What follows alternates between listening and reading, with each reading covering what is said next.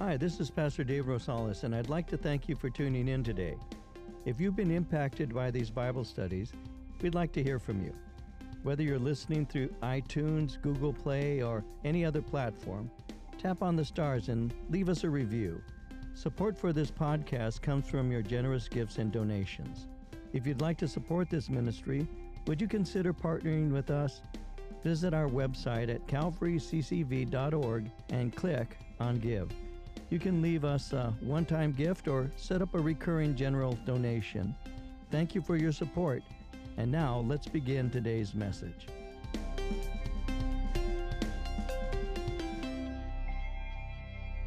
We're going to be in 2 Corinthians chapter 12. We're going to be looking at verses 1 through 10. I chose to entitle this installment of our study of 2 Corinthians, The Glory of the Thorn. You'll see that in just a moment. So let's begin reading here in 2 Corinthians chapter 12 at verse 1. I'll read to verse 10 and we'll get into our study. The glory of the thorn. Beginning at verse 1. Paul writes, "It is doubtless not profitable for me to boast. I will come to visions and revelations of the Lord.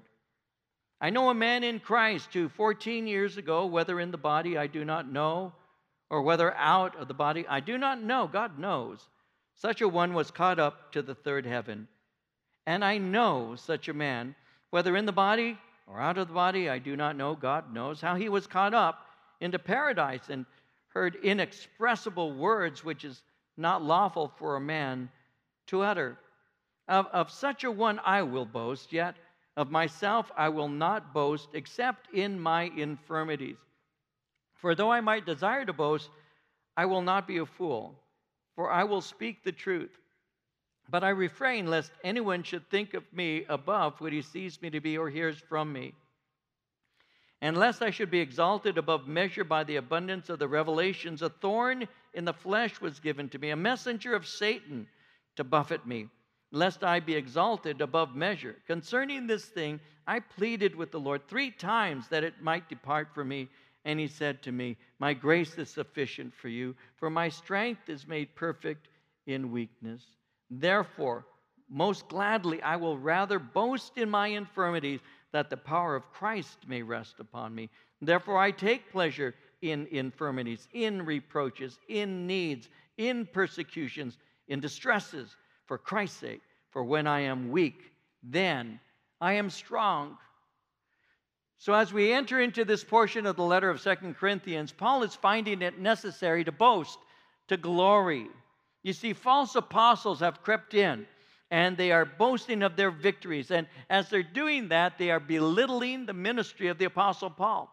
Now, we saw in chapter 11 that these are infiltrators. They, according to verse 5, are looked at as the preeminent ones, the super apostles. So that's how they're looked at by the church, as the preeminent ones, the excellent ones, the super apostles and all. But in reality, Paul says these are false prophets. And he took pains, Paul did, to identify them. And he let us know what they were. He said these are mercenary, Jewish, pseudo-intellectuals who claim to have a superior ministry to him. That's what he said. And so from chapter 1, Paul has taken pains to begin to show us the various charges that they've been lodging against him. And up until this chapter, I've shown you no less than 23 of those charges. You see, the simple fact is this: if something is repeated often enough, it becomes truth to some. Today, that has been referred to as the illusion of truth effect. It's actually been studied, and it's been labeled. It is the illusion of truth effect. Now, somebody said the illusion of truth effect is the tendency to believe false information to be correct after repeated exposure. Researchers established that people could already know the correct answer at the start of a study, but could be persuaded to believe otherwise through the repetition of a lie.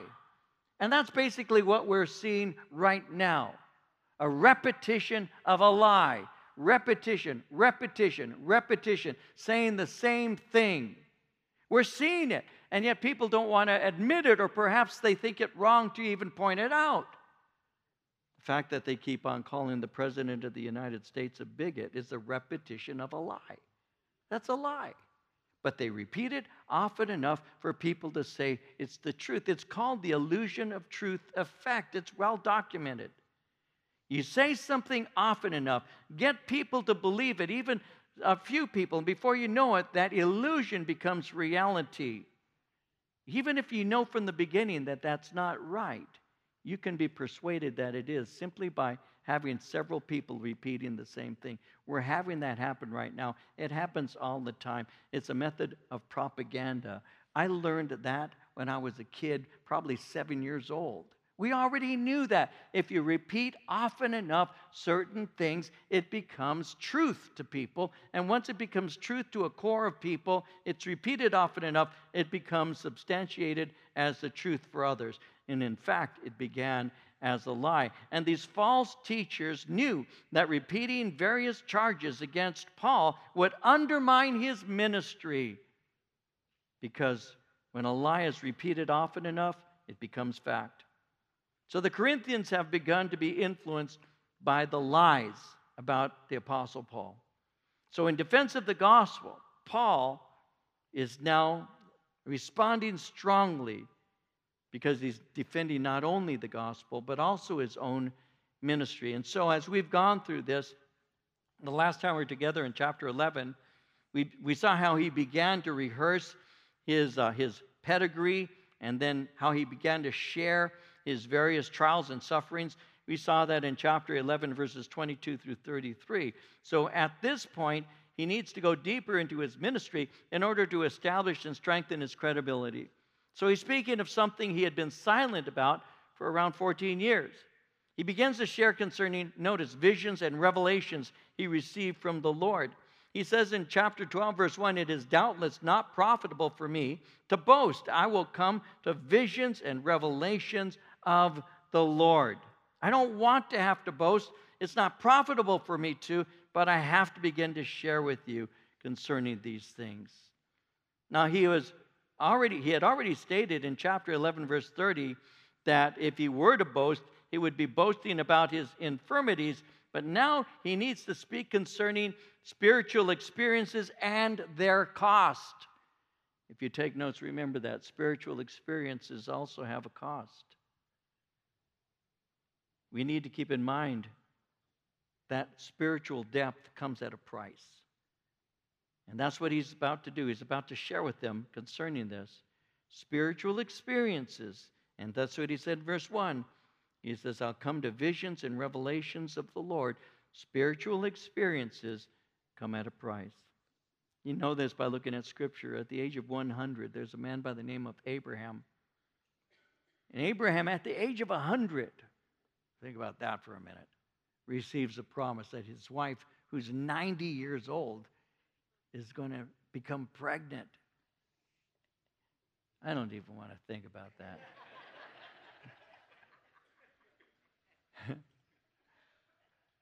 Wow.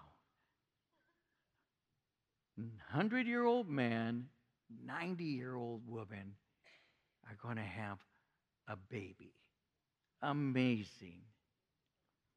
Well, Sarah becomes pregnant, and the child begins to grow.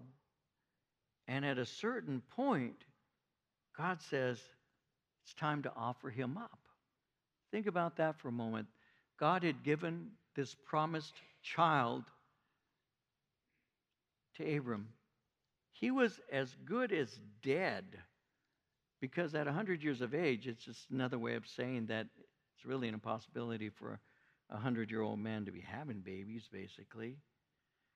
But Hebrews 11:12 says that Abraham was as good as dead when Sarah conceived. But then she gives birth. And then she has a son, Isaac. And God says to him, now it's time for you to offer your son, your only son, in the place that I'll appoint to you. And we see this man, Abram, this old man, with his promised child, going off to Mount Moriah to sacrifice the promise, to sacrifice everything. And so to learn that God is able to raise the dead and all, Abram had to learn it by first being willing to sacrifice his Isaac. And that lesson to Abraham came through great pain. Now, Jacob was Isaac's son, but Jacob was deceptive. As a matter of fact, when you look at the translation of the name Jacob can be translated supplanter. My Bible professor at Biola said you could translate his name sneaky. And when you look at his life, he indeed was a deceiver. He was a supplanter. He connived to take his brother's birthright and to take the blessing of the firstborn son, because he wasn't the firstborn, his brother Esau was. And he connived in order to take it. He took the birthright. The birthright was bestowed upon the head of upon the firstborn and gave them the head of the house status. The right to the father's estate went to the firstborn. That was the birthright. And then the blessing was a greater blessing that the father would be giving to the one who had the birthright. And so the great blessing and a birthright went to the firstborn. And yet what he did, Jacob deceived his father into giving him his brother Esau's blessing, who was the firstborn and the birthright. And we know that by looking at his life that he learned many lessons, because he was alienated from his family. He lived in a distant land. And as we read the story of this man, he decided to return, deal with the anger of his brother who was plotting on killing him, who was planning on the moment he sees him, I'm going to kill him. And we know the story of how when he was returning, Jacob was returning home, that he wrestled all night with an angel, according to Genesis chapter 32. And the angel touched his hip socket, and the muscle withered. And from that point on, he walked with a limp. And that served as a reminder of his encounter with God. We think of Shadrach, we think of Meshach and Abednego. They spent the night in a fiery furnace, according to Daniel chapter 3. They had refused to bow before the king's image. They were sentenced to die in a furnace. But they learned God's power to deliver when the flames did not consume them. And all of these men, and you can go through so many of them, all of these men experienced God in various ways, but each one of them, keep this in mind, each one of them paid a price. It would not have been easy to stand there, to look at a furnace that's being heated 7 times hotter, and to think they're about to cast me in there, and they're being told all you need to do is give homage to the image, and we will not. Our God is able to deliver us, but if he doesn't, we will not bow to your image. These were men of faith, and so that got the king so angry that they heated that furnace up and threw him in there, but there was a man in that furnace with them. They were preserved. They learned that God's power to deliver is real when the flames did not consume them. All of them experienced God in various ways. All of them paid a great price. It may be giving up on a promise. It may be walking the rest of your life with a limp. It may be entering into a fire. Depth comes at a cost. Never forget that. You want to be deep? You want to have strength? You're going to go through deep things, and you're going to be tried. That's what happens. That's how you get it. That's how it develops.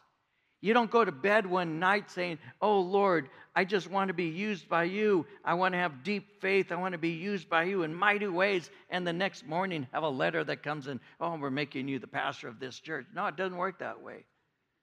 You go through various things where God pairs, where God shapes, where God whittles, and God works. And through pain and time and trial, tribulation, affliction, through times of doubt, through times of tears, through times of stress, God shows you how great he is. And then you're used by him. And the thing is it creates a humility in your heart that you don't even realize what God is doing. It takes other people to notice that. Because your eyes are on him. Because you know that without him you can do nothing. And that's how it works. And Paul doesn't want to have to boast. He doesn't want to have to share these things. He's gone through things. His depth as an apostle has come at a great price, and he doesn't want to share with them, but he does anyway. Verse 1 again, he said, it's doubtless not profitable for me to boast. You see, my adversaries have undermined my character. I have to respond. I can't allow this to continue. It's not that I want to, but I have to.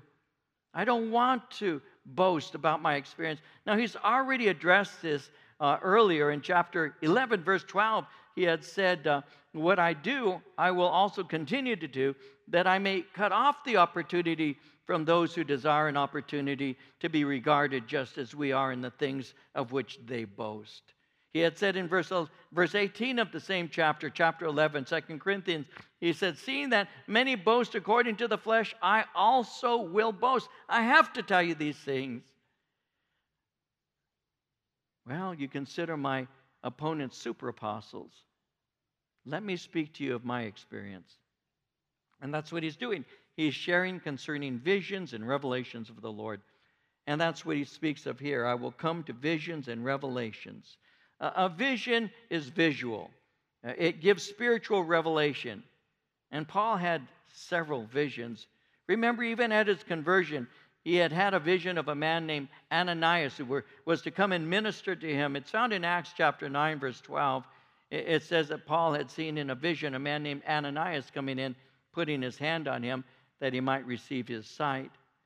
Paul in Acts 16, verse 9, received a vision when seeking direction for future ministry. It says, a vision appeared to Paul in the night. There stood a man of Macedonia and prayed him, saying, come over into Macedonia, help us. So he had many visions. We could go through others, but we'll stay with those two. He also had revelations. Now, a revelation for those of you who take notes, it's the unveiling of the purposes of God. A revelation is the unveiling of the purposes of God. In Galatians 1, 11 and 12, he said, I want you to know, brothers, that the gospel I preached is not something that man made up. I did not receive it from any man, nor was I taught it. Rather, I received it by revelation from Jesus Christ. It was the unveiling of God's purposes. And so he says, we're going to speak now concerning visions and revelations. It's not profitable for me to boast, but I'm going to have to share these things with you. Then he says in verse 2, I know a man in Christ who 14 years ago, whether in the body I do not know, whether out of the body I don't know, God knows, such a one was caught up to the third heaven. I know such a man, whether in the body or out of the body, I don't know. God knows how he was caught up into paradise and heard inexpressible words, which it is not lawful for a man to utter. And so he begins to speak in this way. I can't say if my body and soul was transported to heaven, my soul went temporarily. I really don't know. I'm not completely sure about this. But in verse 4, he was caught up into paradise. And notice, heard inexpressible words. The words caught up, when it says he was caught up, the words caught up means to be seized violently. It's a word that we use for rapture. I was suddenly taken into paradise. That's what he's saying. Now, it's interesting in verse 2, notice he says he was caught up to the third heaven. But in verse 4, he speaks of paradise. And they're not separate places. They refer to the same place. Paradise is a synonym for heaven. It's used in the New Testament 3 times, one of those times here in this particular verse. And he says he was caught up into paradise, and he heard inexpressible words. What he heard and what he saw was not proper, and it wasn't even legal for him to relate to others because human words were inadequate. It was a revelation that he received, and it was for him alone, in order that he might be strengthened. He says in verse 5, of such a one I will boast, yet of myself I will not boast, except in my infirmities. Instead of boasting of my spiritual experiences, I would rather speak of my weaknesses. You see, these weaknesses are what are being pointed out by his adversaries in order that they might undermine him. He doesn't see them, by the way, as negatives. He sees them as the road to a deeper love for Christ. He sees these things as giving him greater understanding of God's grace and God's provision. And to boast in infirmities magnified God's power at work in him. In Colossians 1:28 and 29, he said, we proclaim him, admonishing and teaching everyone with all wisdom, so that we may present everyone perfect in Christ. To this end I labor, struggling with all his energy, which so powerfully works in me. Verse 6, though I might desire to boast, I will not be a fool. These experiences prompt a desire to boast, to defend himself, but he refuses to do so. Only experiences that show his need for Christ are worthy of boasting in. He says in verse 6, I forbear lest anyone should think of me above what he sees me to be or hears. I want you to esteem me based on my labor among you, not my unusual spiritual visions.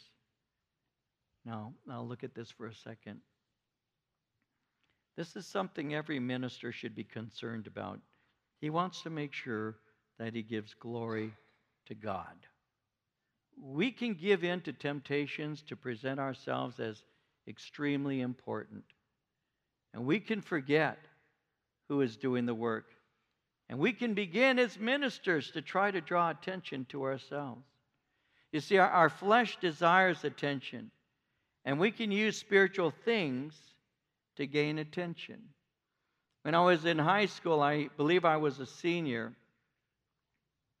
they made us go swimming. I don't know how many of you had to go swimming when you were in high school, or if you even had a pool. We had a pool, and part of our physical ed class, we had to go swimming. I was not a swimmer. You know, I've never been a swimmer. I'm a good drowner, but I'm not a good swimmer. But they, we had to go swimming, and so they would put us in the pool. And so my friends and I would actually kind of camp out in the shallow end, kind of holding on to the drain. There's where the water laps into the pool, and we just would kind of hang there. And we were in the shallow end, and I can still remember this young guy, a freshman, who was standing on the high dive. He was on the edge of the high dive, and he began to yell. He began to yell out at the coach. Hey, coach, he was yelling. Hey, coach, look at me. I'm going to jump. Now, this kid's 14 years old. He's standing on the edge of a high dive, and he's yelling for attention from the coach.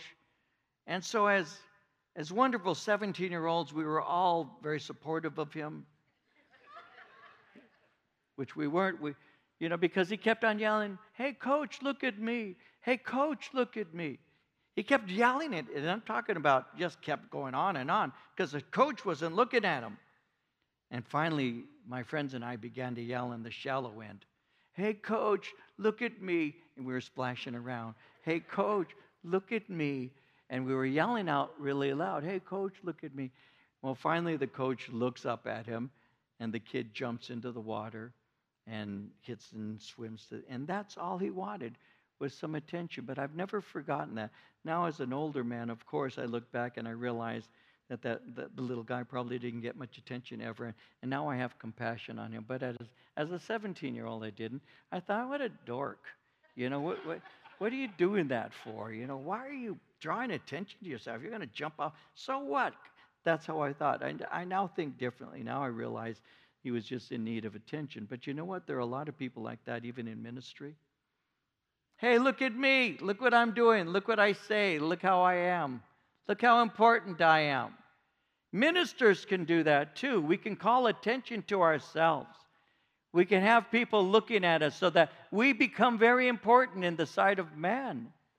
But Jesus taught us to do things secretly, because the things we do in secret, he said, I will reward openly. But if you're out there trying to get attention from man, you will receive your reward.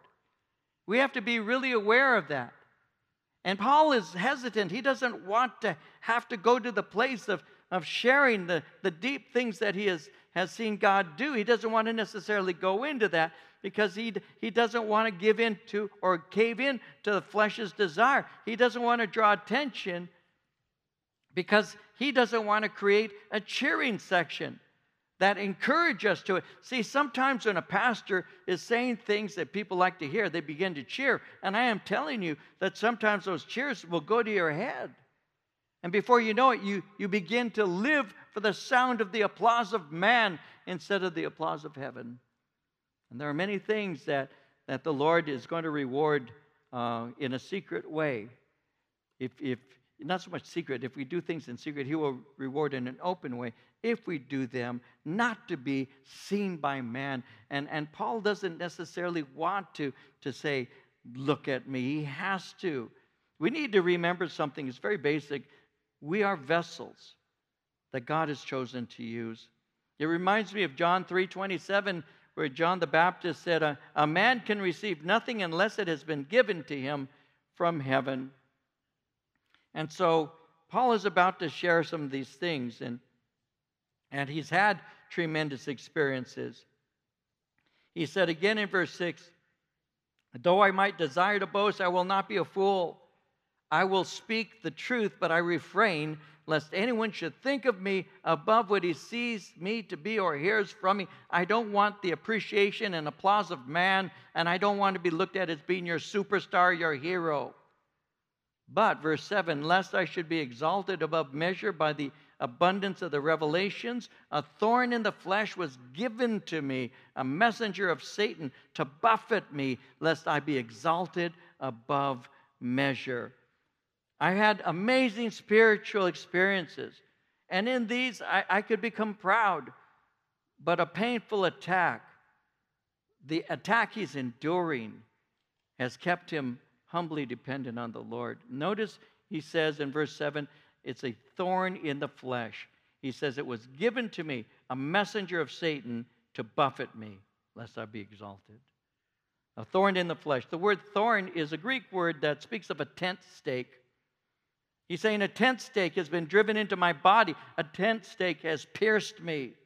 A tent stake has been given to me from God with the purpose of keeping me humble. God has impaled me with a thorn. Not just a small thorn from a rose bush, but a tent stake. God has driven it into my flesh to keep me dependent on Him, because spiritual depth will come at a price. Spiritual depth comes at a cost. And He's had it. We don't know exactly what it is. It's unknown. Over the years, people have said, what do you think this thorn in the flesh was that Paul is speaking of? Some will say it may very well be the illnesses that Paul combated, because Paul did combat illness. We know that in the places that he ministered, there was something called malarial fever. And the malarial fever that he could have contacted could actually send him into delirium and give to him tremors. It's been said that headaches accompanied malarial fever, and they're described as a red hot bar in the forehead. He could have contacted malaria on one of his many mission journeys. There are others who speak concerning his eyes. It is possible that he had diseased eyes. That's what he may have been referring to in his letter to the Galatians in chapter 4, when he said in verse 13, you know how through infirmity of the flesh I preached the gospel to you at the first. And he went on to say in verse 15, whereas then the blessedness you spoke of, I bear you record, that if it had been possible, you would have plucked out your own eyes and given them to me. It's possible he had diseased eyes, because at the very end he says, see with what large letters I write. And he's speaking concerning his printing was large, and many would say that's because he couldn't see. So it's very possible that this infirmity of the flesh was a disease that he had in his eyes. There are those who contend that it's a demonic attack on Paul. Notice with me that the thorn is referred to as a messenger of Satan. The word messenger is angelos.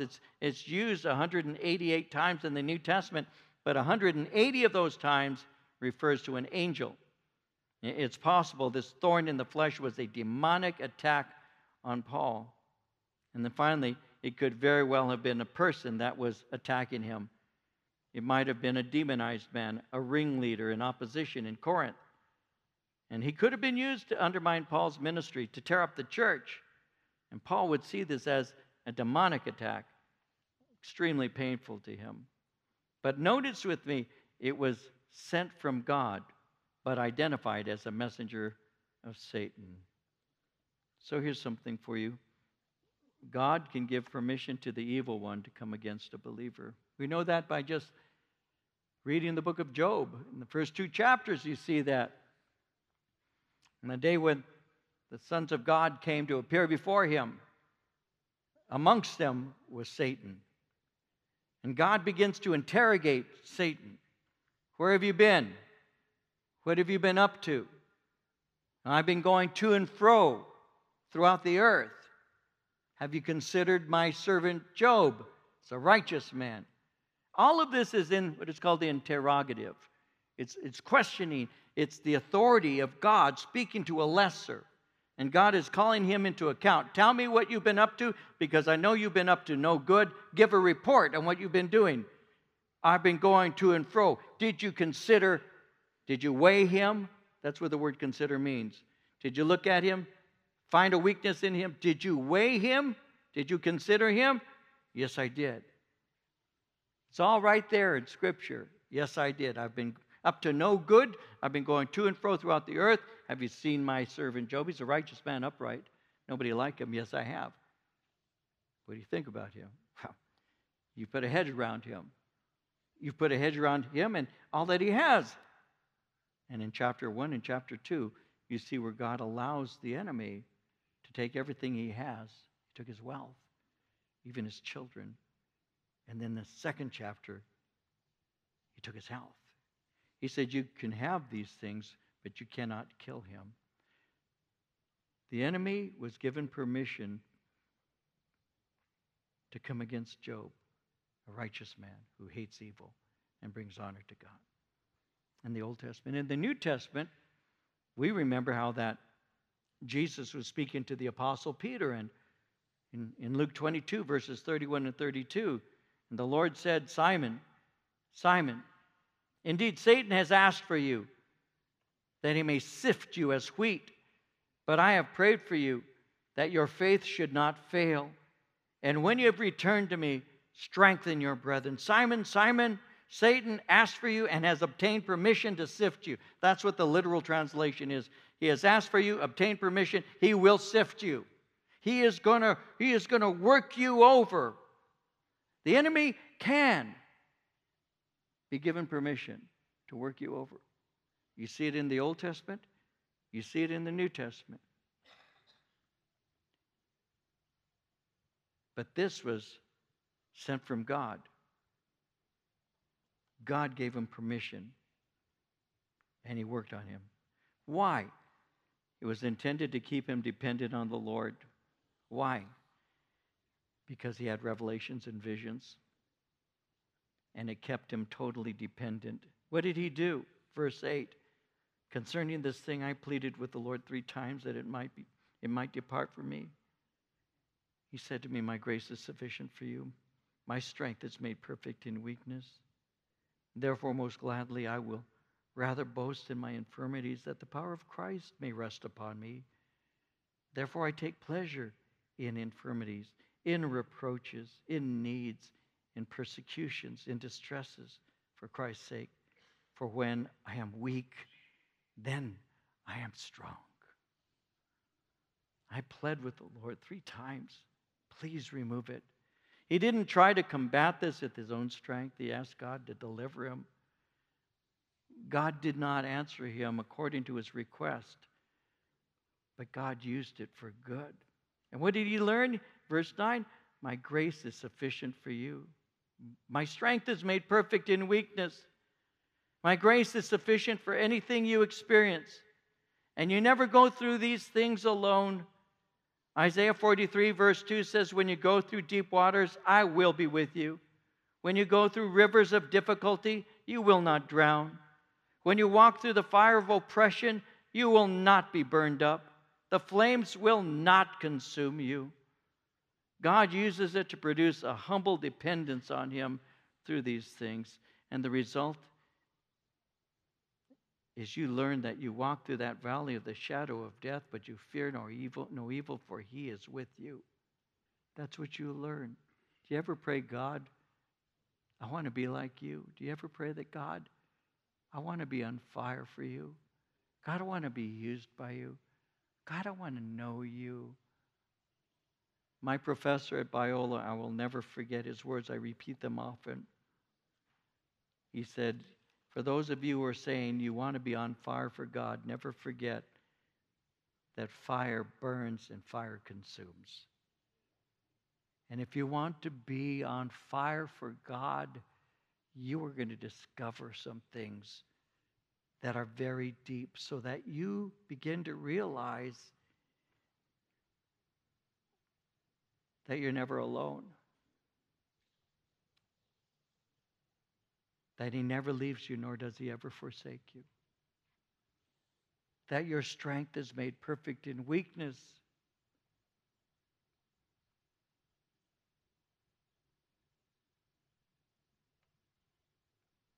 Somebody asked me, what is the deepest lesson you've learned from the Lord in the years you've walked with Him? I've said this to you again. I've said this before, but this is it. It all works out in the end. It all works out in the end. What appears to be my loss has always turned out to be my gain. When I'm going through it, I don't like it. I will get angry. I have cried out to God. I've said, remove this. I can't take it. The pain is too deep. I can't make it. God, please help me. I have been there so many times. God, I can't take this anymore. My strength is made perfect in weakness. When you come to the end of yourself, you discover where my strength begins. You've been relying on yourself the whole time. Let me show you what I can do. And I've discovered I can do all things through Christ who strengthens me. I've discovered that. Have you discovered that? I've discovered that my God will never leave me nor forsake me. I've discovered who is on the throne. I've discovered that God is able. And I don't care what government is saying to us right now. I don't care if they say you can't worship God, you can't sing to God. I say, yes, we will. Why? Because He's deserving of it. That's why we're going to shut down your church. Hey, the gates of hell shall not prevail against the church. Now, I don't do that in arrogance. God knows I'm not thumbing my nose at the governor or anybody else. I'm not doing that. I'm simply saying, here I stand by God's strength. We will overcome. He is the King. He is worthy of our worship. He is worthy of our devotion. He is worthy of all of this. And I will do whatever I need to do in order to worship Him. Why? Because He deserves it. And my strength is made perfect through Him. He strengthens me, and He'll strengthen you too. We need to understand that today, because I'm telling you, and you know this, you're hearing this constantly. Oh, we're not telling the church to be quiet. We're simply telling the church to practice in isolation. We're not telling the church not to sing to God. We're just saying, church, don't sing with other people around. But then you have riots that they're calling peaceful protests, and that's okay because they are exercising their First Amendment rights. But you church people, you can't speak because you're going to make everybody sick. But in fact, the people who are in these protests are the ones who are getting sick, who are spreading the illness, but they don't tell you that, do they? Because we are looked at as being the problem, when in fact, the church is the answer. And instead of us closing our mouths, maybe it's time for us to speak a little louder and to let people know, here I stand. Whether you think it's right for us to stop speaking about Jesus Christ, you decide. But as for me and my house, we will serve the Lord. We're going to follow Jesus Christ to the very end. Why? Because He went to the cross for me. I will walk to the cross for Him. And I'll bear my own cross too. Do I want to go to jail? No. Been there, done that, don't want it.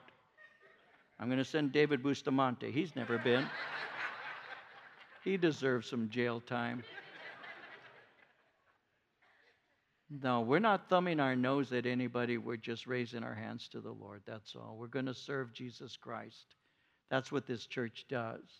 And so when they say, you can't do that, I say, well, that's your opinion. We can talk about that if you'd like as we worship the Lord.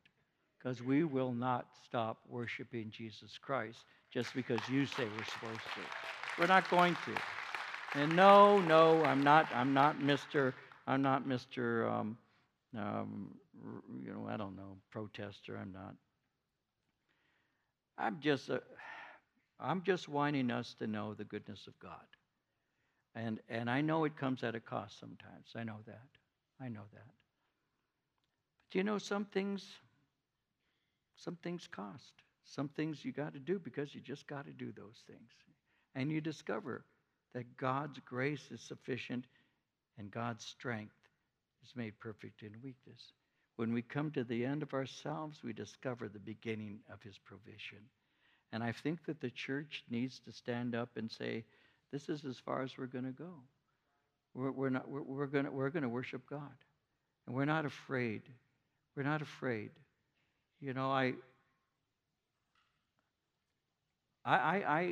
care for you. I care for you. You may not understand that and probably don't really. No, I don't have services in this building because I want to send a statement to Newsom. He didn't care about us. I don't do that. Why do we have meetings here? Because it's air conditioned. And because I want you to be comfortable. That's why. Oh, you're a rebel? No, not really.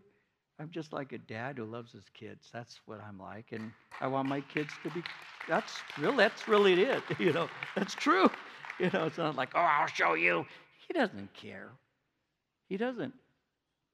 So we gather because we've been commanded to.